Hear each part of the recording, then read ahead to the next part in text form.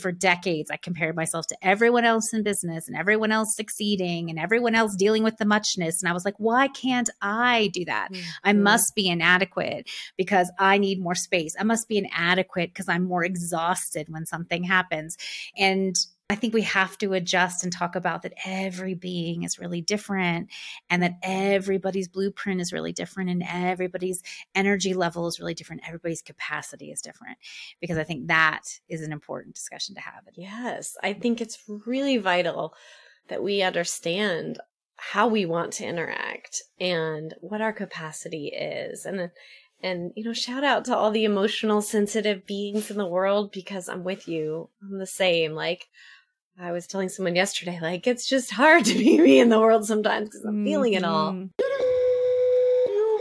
If you know there is something deep inside of you that is yearning to be seen, to be known, and to have expression, if there's something you need to reclaim and remember, maybe it's your power, your purpose, your gifts, this is the podcast for you.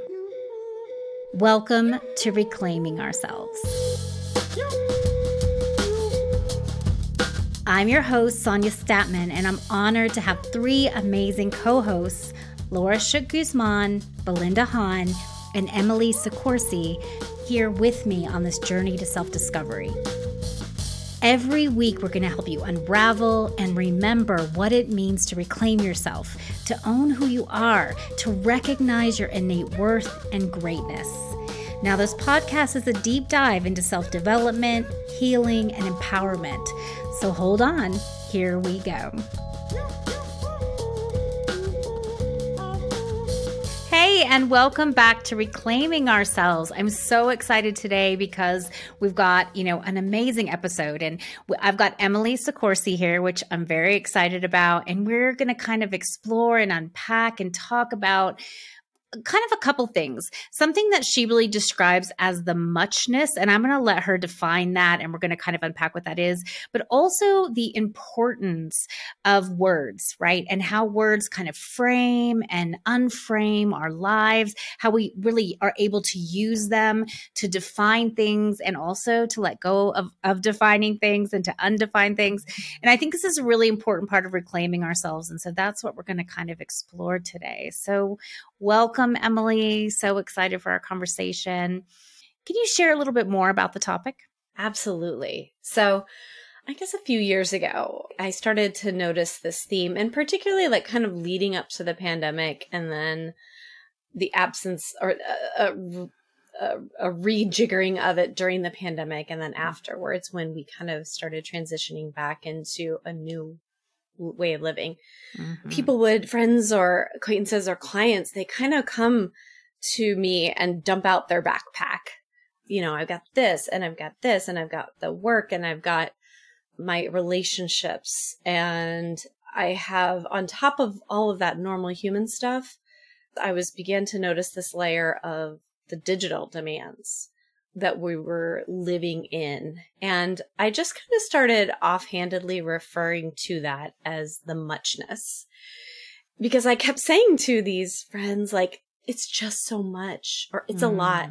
I would listen and I would just hold the space for them and just empathize so deeply and just say, it's so much. And I just began to notice that what I'm calling the muchness is really this pressure-filled, demand-rich, connection-craving reality of modern life that really has not existed before.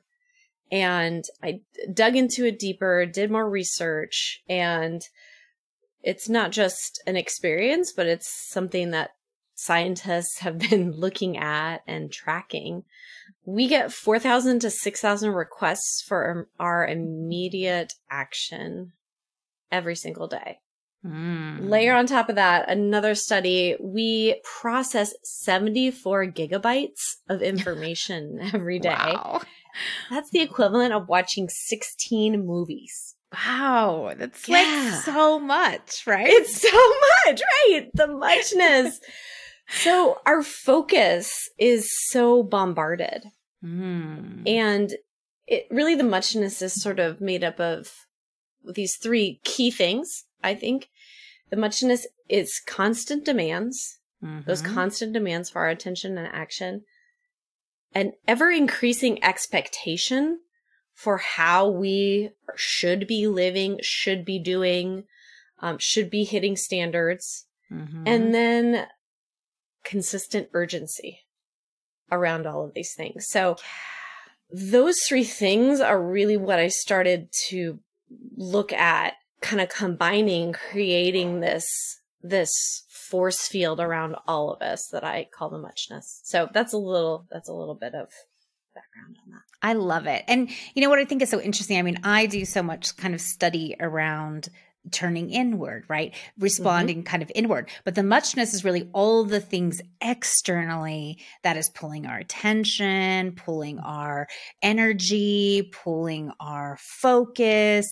And where is there time to turn inward, right? Where is there time to look at ourselves or feel what we feel?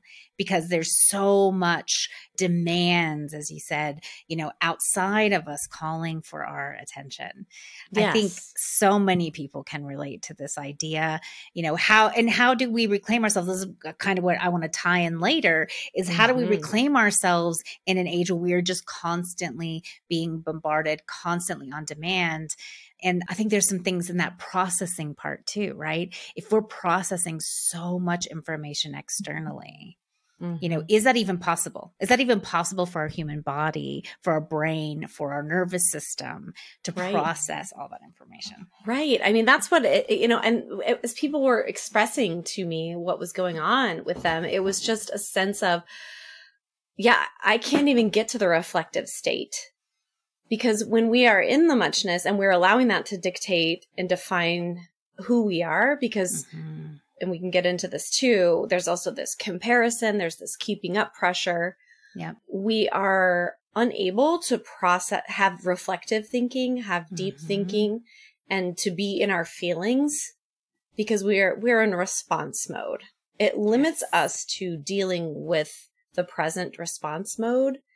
And literally our brains only have so much energy and we prioritize the most pressing task. And so we have a finite amount of energy. And so it's to what is in front of us. So the deeper things, and this isn't part of the work that we do with our branding work. And one of the rules we have is to hold space. And that doesn't mean just when we're working together, let's be focused. It means let's be focused enough that you can allow those errant thoughts, feelings, and emotions that in the muchness of everyday life, we push down.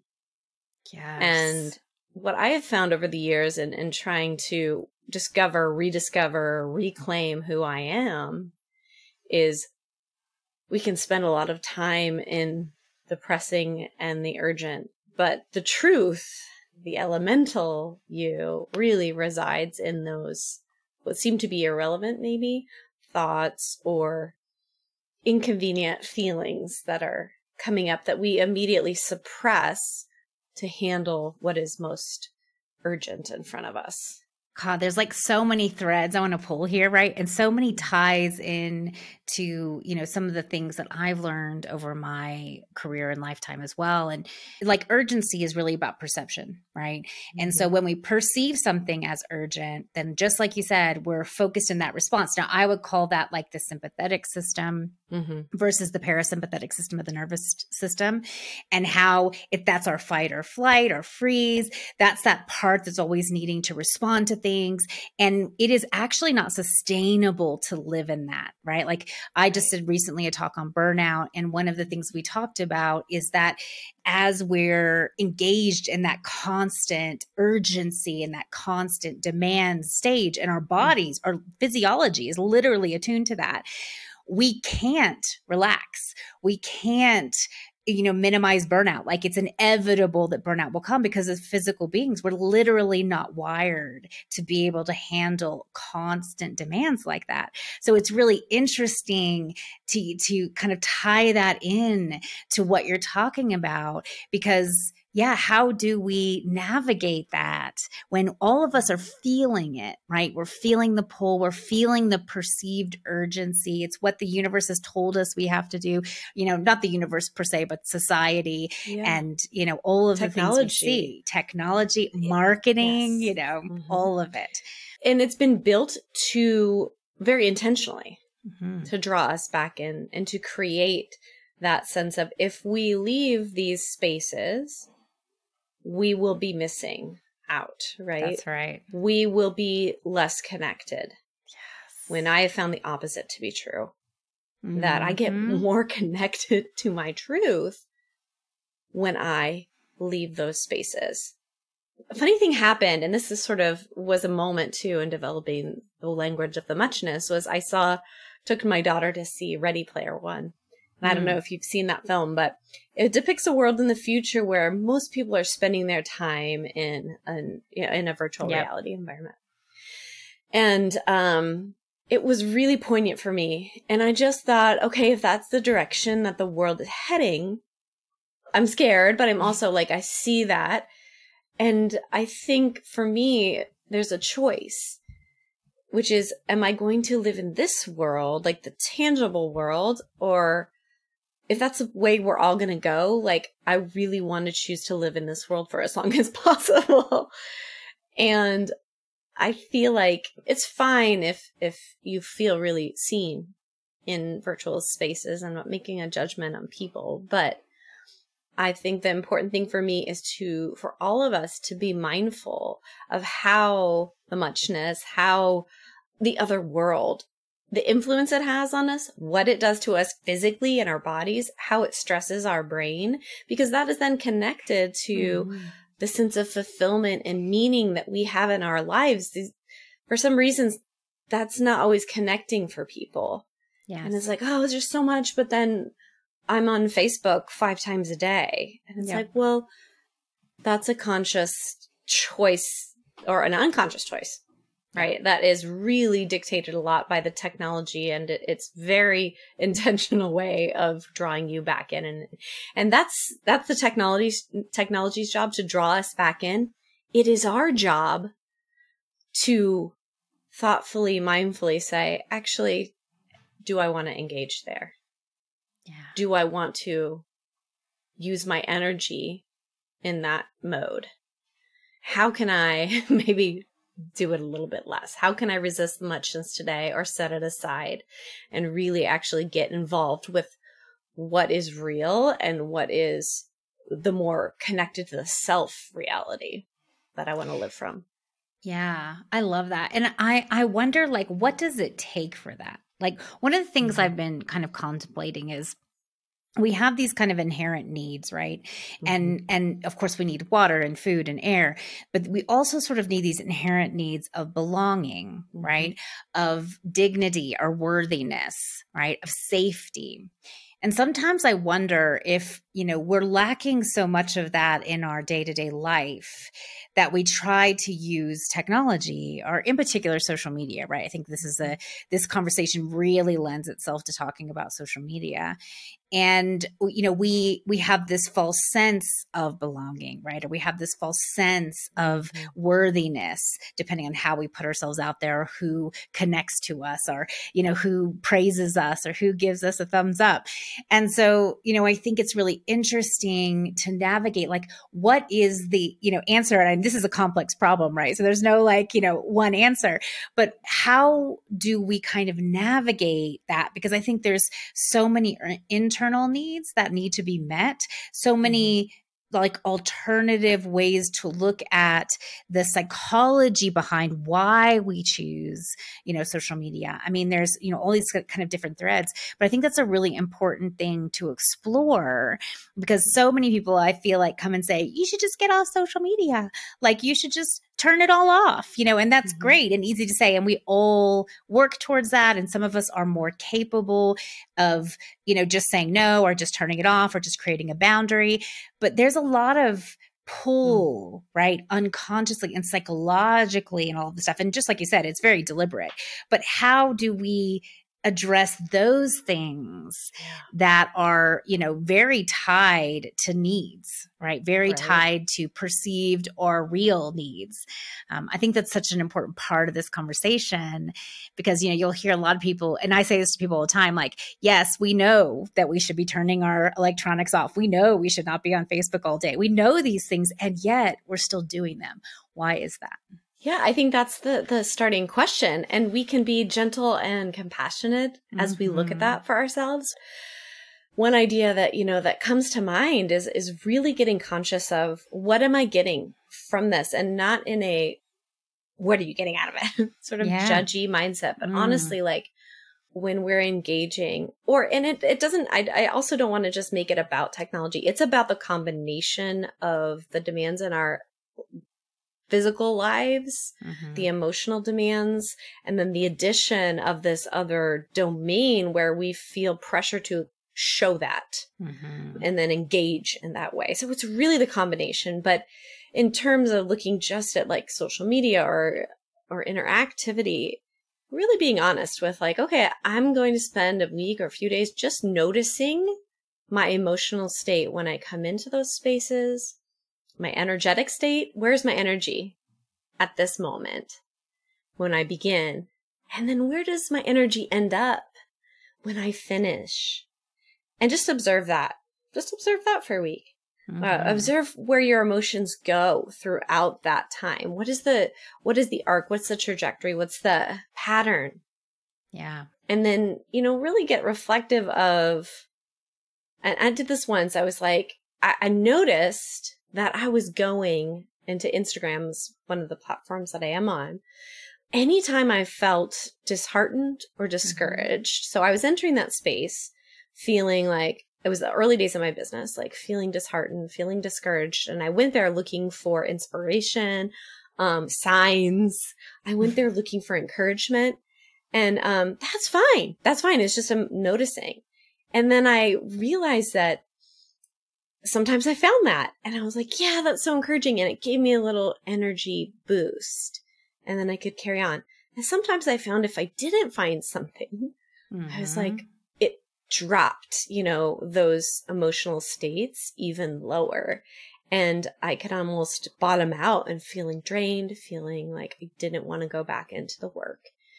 And so that was really eye-opening for me. And I realized too, and I think this is the tricky thing about the digital space, is that it feels so personal, right? It feels, you're following these people, you feel connected to their stories. And me as an empath, as a super empathetic person, I'm like inserting myself into their stories. So it's so personal. The reality is, it is not coming from within. It is not personal in that it is one's own truth or one's own compass. Yeah. So there is a blurring of the line there that I think is just, again, important to be really aware of. And what I realized as I came through that experience, I was like, I think I need to be looking within in those moments, or taking a walk outside in those moments, or petting my dog for 2 minutes. Yeah. Because I don't want to have that up and down, and I don't want my emotional state to be so affected by what I happen to scroll through or not. That seemed like I was almost placing my well-being in the randomness of the algorithm, and that logically, as I stepped back from it, I was like, I don't really want to be dependent in that way. Yeah. I mean, I think that's amazing. I've done a lot of that kind of reflection and observation about, how I engage with technology, what it is for me, and, honestly, I have disengaged a lot from social media. And yet, as much as I'd like to disengage completely, I still feel like I have to be there, right? Like it's still this interesting, and as I talk to more and more people, as I have worked with clients, so many people feel kind of that same thing, and as I've explored it myself, I feel like there's a sense of this idea. It's a concept really, right? Because I don't think it's felt. I don't think it's like a felt sense or an embodied sense of it. But on a concept level, I feel like, oh, I belong if I'm there. If I'm not there, I'm isolated, right? There's this Yes. sense of or fear really of isolation. And yet I find I'm very disconnected. Like I'm not very connected when I'm on social media. And again, as you were just saying, this is not about the technology. Technology can be used for beautiful things and amazing relationships and all kinds of stuff. It's just, what is it for us? How are we utilizing it? What are we going to it for? How are we responding to it? What is the personal reflection? And I find for myself, there's a lot of disconnection there. And yet I still feel like I have to be there. Right. And so it's interesting. That's that pressure. Like there's that societal pressure to be there, to be findable, to be available to connect, to be available to have a sense of belonging. And again, it seeps out into other relationships. And I think my children are older, and I'm grateful for that, because I do feel the pressure, it just seems to be, again, ever increasing to show what we're doing in our lives in a digital realm. And that's untenable, as you said, like our bodies can't handle it. And so I actually lately I've been speaking to a lot of young people in their 20s and early 30s, and there is a lot more disengagement, and there's a lot more recognition of, actually, I'm not trying the dating apps. I'm just actually dating or trying to date. And that's hard because we've been trained as a culture now to go there. I'm not saying that's bad or good. And we really need, let me just say this too. Our tendency as human beings is to say, oh, the muchness, that's bad. That's the enemy. Yes. No, it is the soup we are in. It is a phenomenon, and it is all in how we interact with it and how we say, oh gosh, today I just got lost in it. It was a lot, and I need to now take a step back to process that. Or like, you know what, I'm going all in for this week because we have whatever it is, we have a launch coming up, or I got a birthday and I just want to blow this out and share it. That's great. And it's not a bad thing. But if we don't name it, this goes to the power of language. If we don't name it, if we don't see that it's coming at us from a lot of different angles, we're not aware, then we can never really wrestle it to the place where it's meant to be in our lives. And then allow ourselves. And I think this is really relevant to reclaiming. It's so incredibly important to tune into our inner knowing as part of a process of reclaiming. And we are so pressured to do otherwise. And so, again, putting words around what these forces are that make us feel uncomfortable or discouraged or really excited and then really dejected.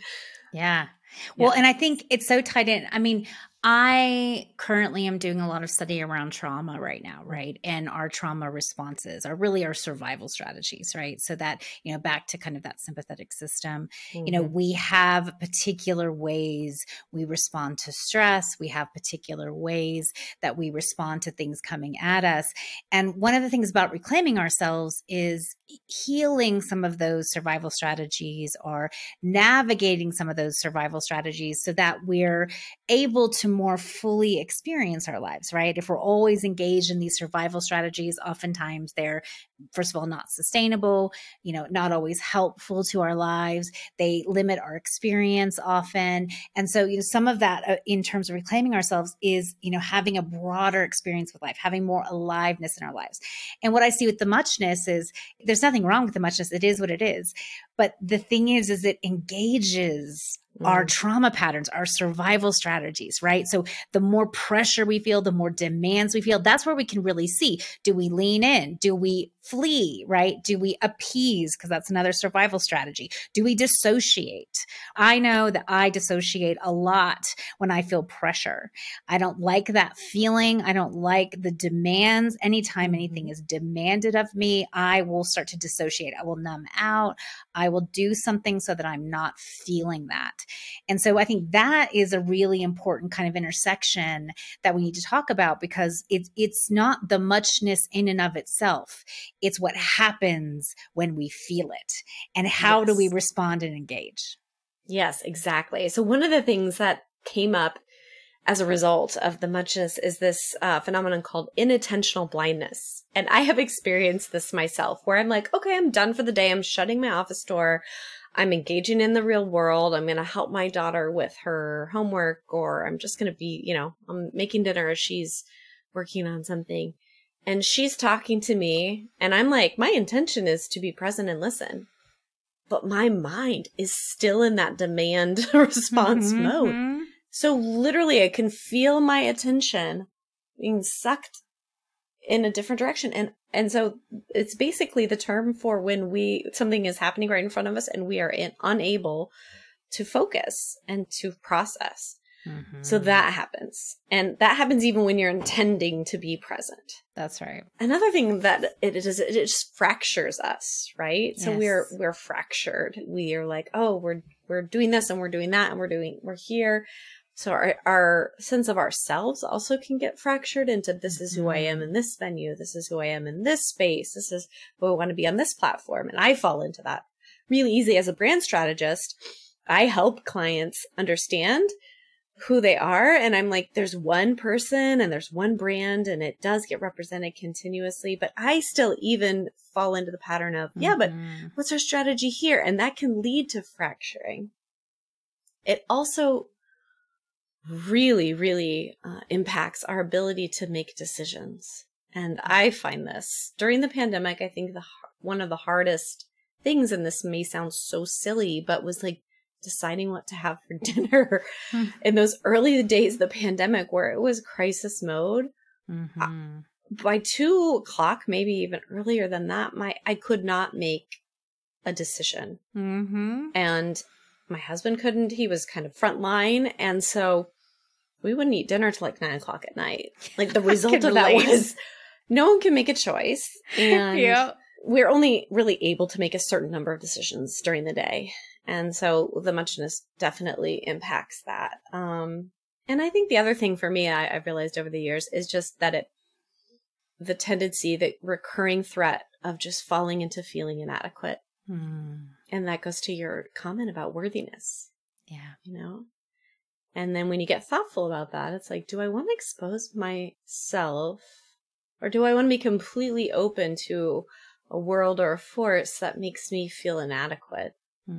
Because my natural status is to compare, unfortunately. And that's something I'm aware of too. But I think that those are like very clear impacts. It can really erode our because of all those things, fracturing, lack of decision making. Yeah. And then, just that sense of ourselves gets worn away over time. If we're not really aware of it. Yeah. Gosh, I can relate in so many ways, right? I can relate to the dinner thing. I think a lot of people will be able to relate to that, right?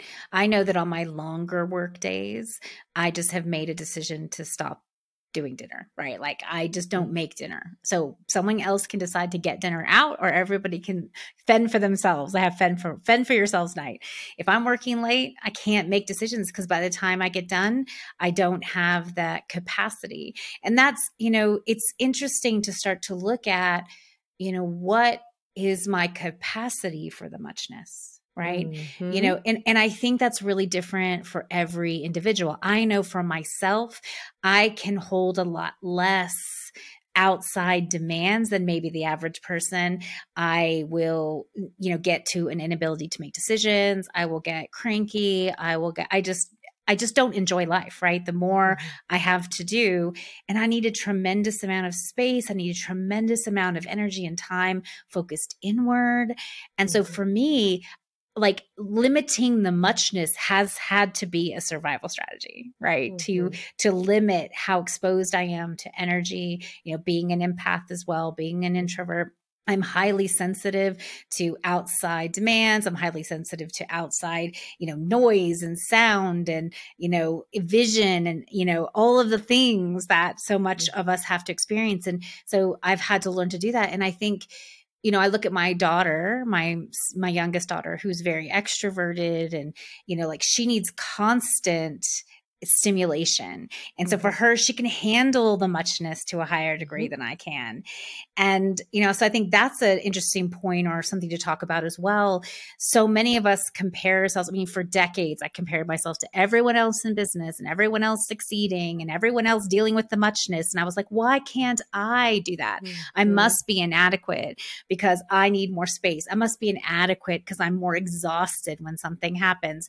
And, I think we have to adjust and talk about that every being is really different and that everybody's blueprint is really different and everybody's energy level is really different. Everybody's capacity is different, because I think that is an important discussion to have. Yes, I think it's really vital that we understand how we want to interact and what our capacity is. And shout out to all the emotional sensitive beings in the world, because I'm with you. I'm the same. Like, I was telling someone yesterday, like, it's just hard to be me in the world sometimes because I'm feeling it all.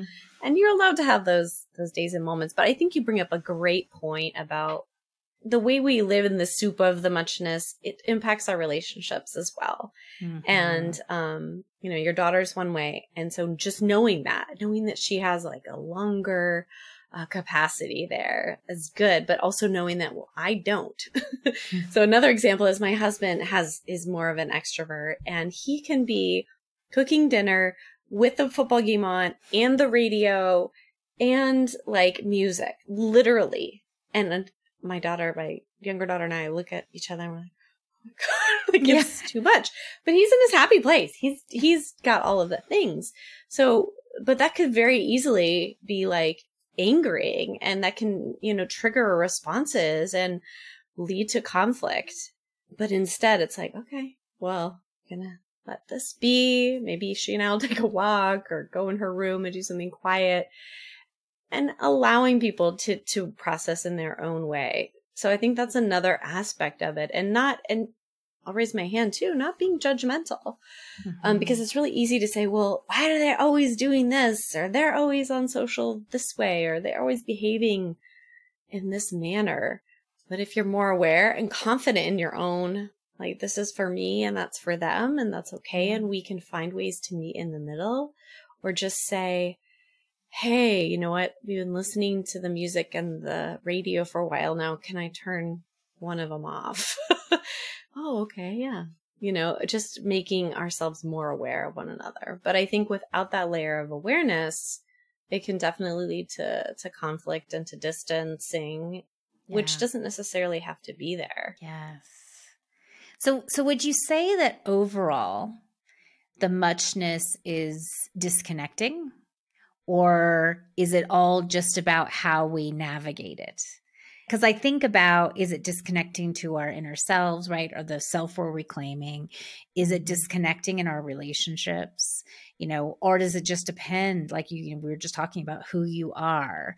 So for some of us, the muchness is disconnecting, and for some of us, it might be connecting, right? I think it's an interesting question. I think it's an interesting question, and I do think we have to just take a look at it, see how it shows up for you. Maybe this is less significant for you.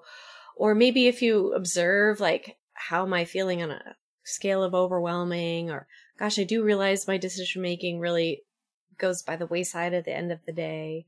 Or I'm making easier decisions at the end of the day, right? And so that leads to, maybe I'm eating chips when I really set an intention to be eating carrots, and so there's little things like that. Yeah. And I think, to answer your question, like, I guess I have a core belief, it doesn't mean I'm right, that my own humanity, my own sense of intuition, my own ability to connect to my wisdom that I've been taught and that I've internalized as truth for me, or I've been given, is the base I want to come from.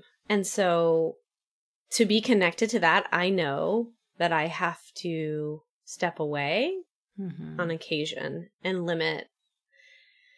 And that feels right to me. So for me, I do think it depends, but I think if your life is just spent in the muchness and there's no sliver of that time and space to do the connecting to yourself, that would be a really difficult way to live truly to who you are. and very easy to get lost in that. And that's seductive and it's addictive. If one of my children were spending all of their time kind of meeting all these demands and being everywhere, I would be very concerned.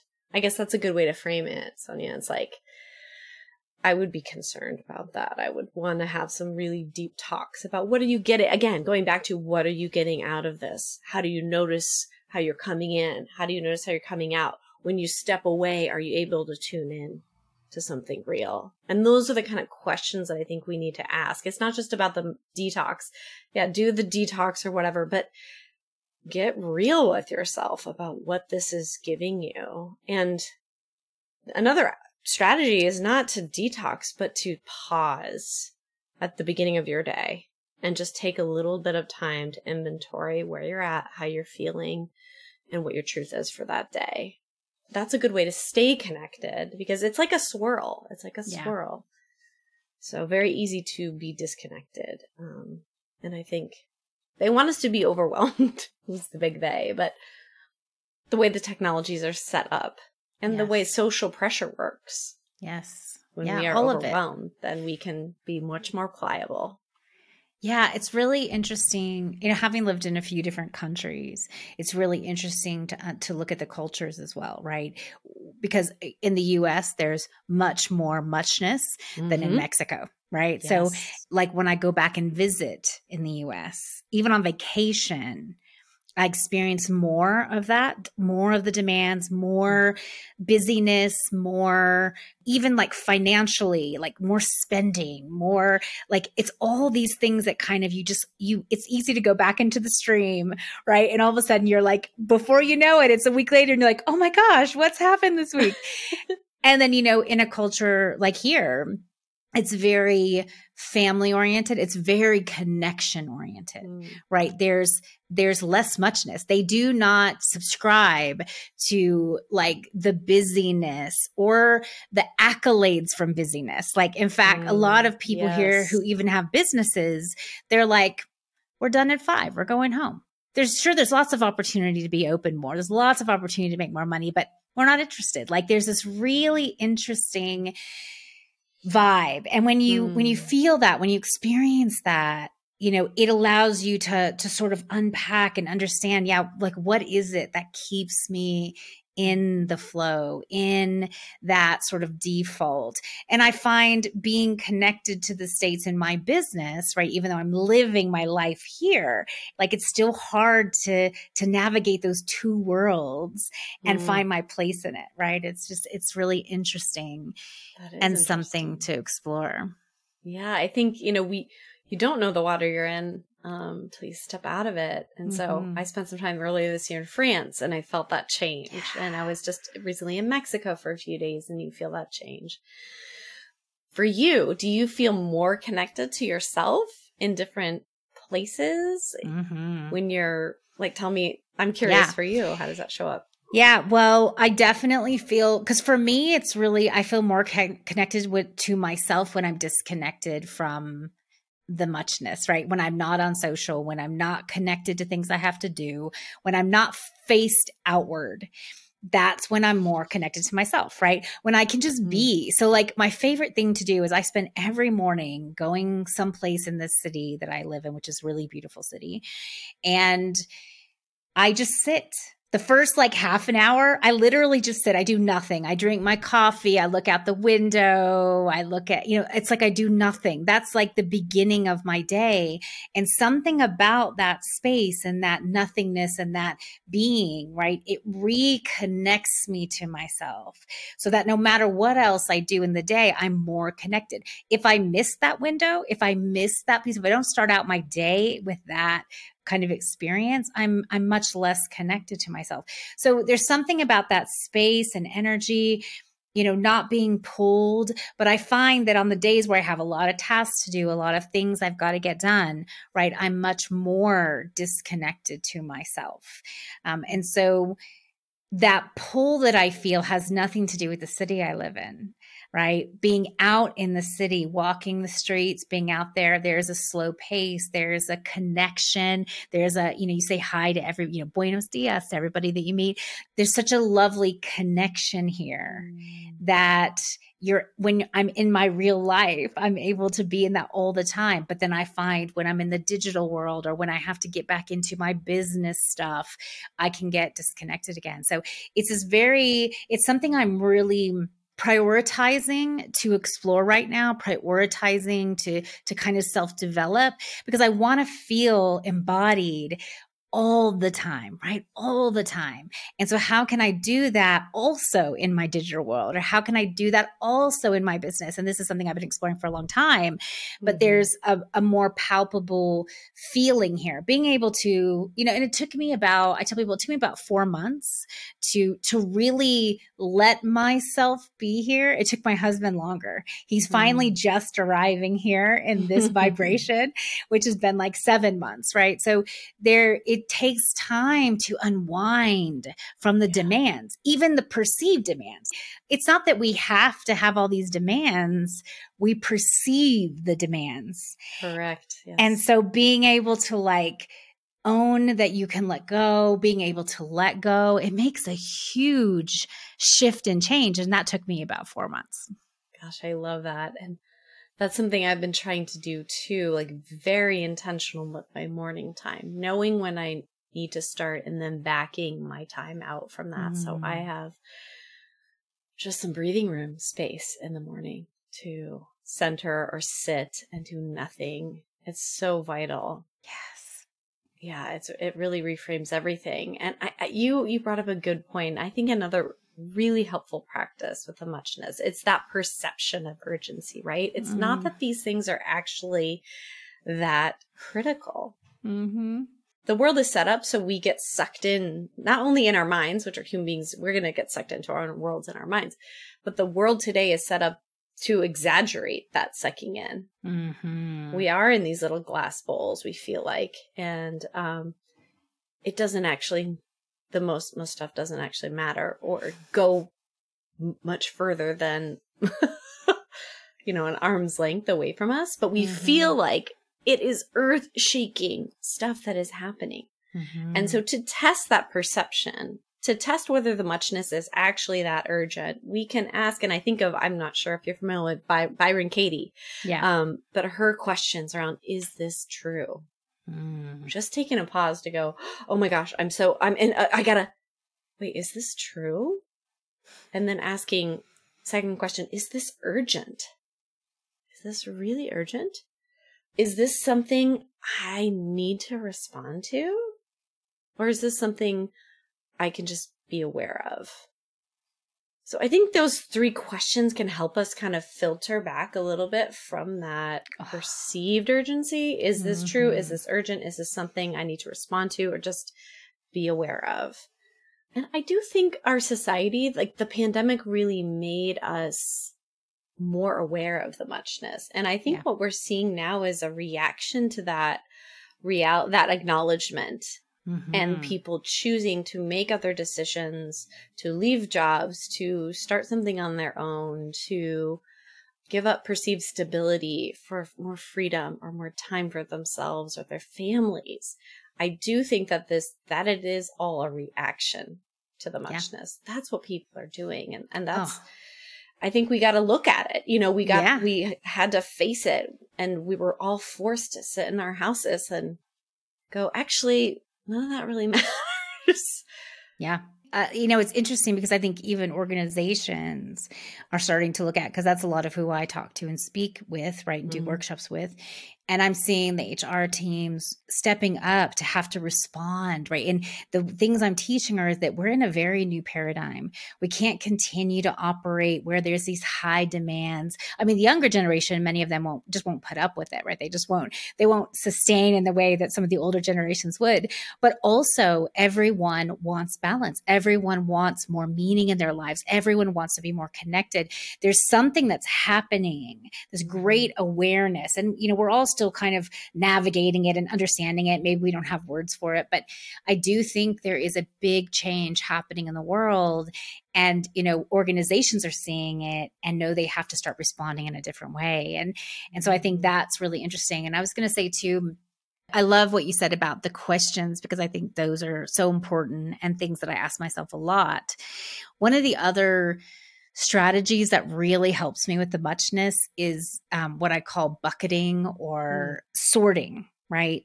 It's so often I have this perception of overwhelm. As soon as I have more than like 15 things on my to-do list, I just feel overwhelmed. And so being able to kind of sort things into, okay, what really has to be done this month? What really, like the only things that are absolutely necessary this month, and then everything else can be bucketed to, later.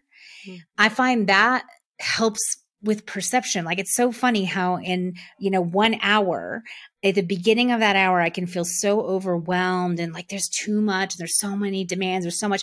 And then as I bucket, I all of a sudden feel like, wow, I don't really have that much on. Like it's good. I have space, right? It's such a shift and change. And sometimes these little sort of strategies help us navigate the muchness in a way that, we feel space. Because when I feel space, I get a lot more done. I'm a lot happier. I'm a lot more connected. I'm not running from place to place. I actually feel like I'm bringing myself from place to place. And you enjoy it more. Yeah. I think that's a lot. For me, I get so busy, I forget that I enjoy what I do. Yeah. And I forget strategies for like how I enjoy it, especially after the pandemic when my business began running, like all of ours virtually. And being in that mode, I've recently like, oh my gosh, I need to see people at least once a week because it's fun. Mm-hmm. And I want to have fun. As I'm doing this work, it's not just about completing the tasks or showing up for the Zoom. It's about this sense of joy that I have when I can sit in a room and collaborate with one of my colleagues or meet face to face with a client just to check in with them. Yeah. And those are things we had to see for our own safety. But when we bring them back in the ways that are meaningful to us, I think the payoff is joy and enjoyment. And I really think that was something that, we gave up a lot of. And then we were taught to fear it, which it broke my heart then. It still breaks my heart now that our ability to be with other people was so threatening. Oh, yeah. But we've come through that. We need to shake off the remnants of that mindset in order to reconnect. Yes. And I love what you said because, we kind of have to wrap up, which I hate because I love this conversation. But, I think there's something really significant, navigating the muchness, right? There's something really significant in what you said, that it's about how we deal with it in a meaningful way. It's what things mean to us. It's bringing that meaning back. So when we look at our to-do list, what really matters, what doesn't matter? When we look at how we interact with people, whether online or in person, what really matters, what's meaningful? I think that what's meaningful question is also very important when we're navigating this topic, because if we start to sort out what's meaningful from what's not, a lot of things drop off the to-do list. A lot of the muchness shrinks, right? Yes. And so we're able to more effectively and deliberately create the life that we want. Right, right.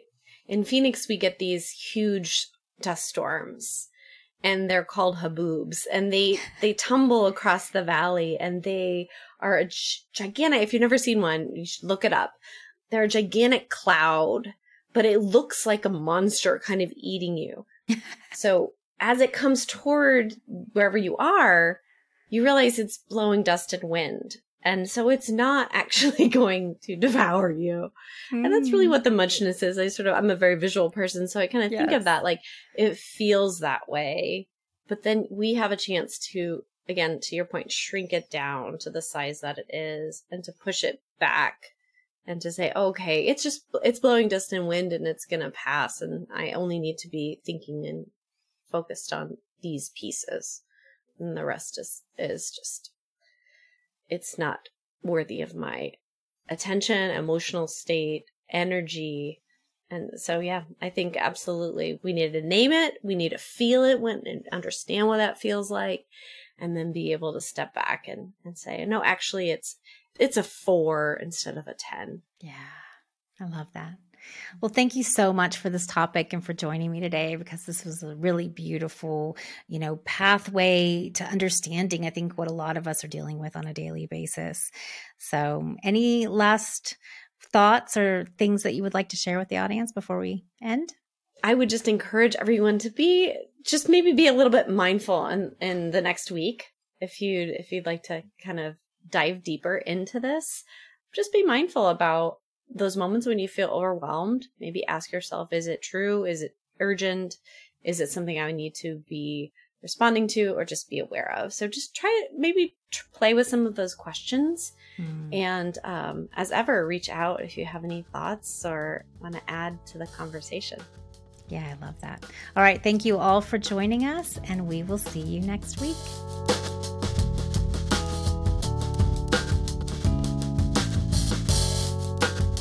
Hey, it's Emily. I hope something from our conversation today inspired you. And if you find yourself curious about my work, about intrinsic branding, or about Root and River, I invite you to head over to rootandriver.com, where you can sign up for our newsletter, or you can read some of our free content. Hope to see you there.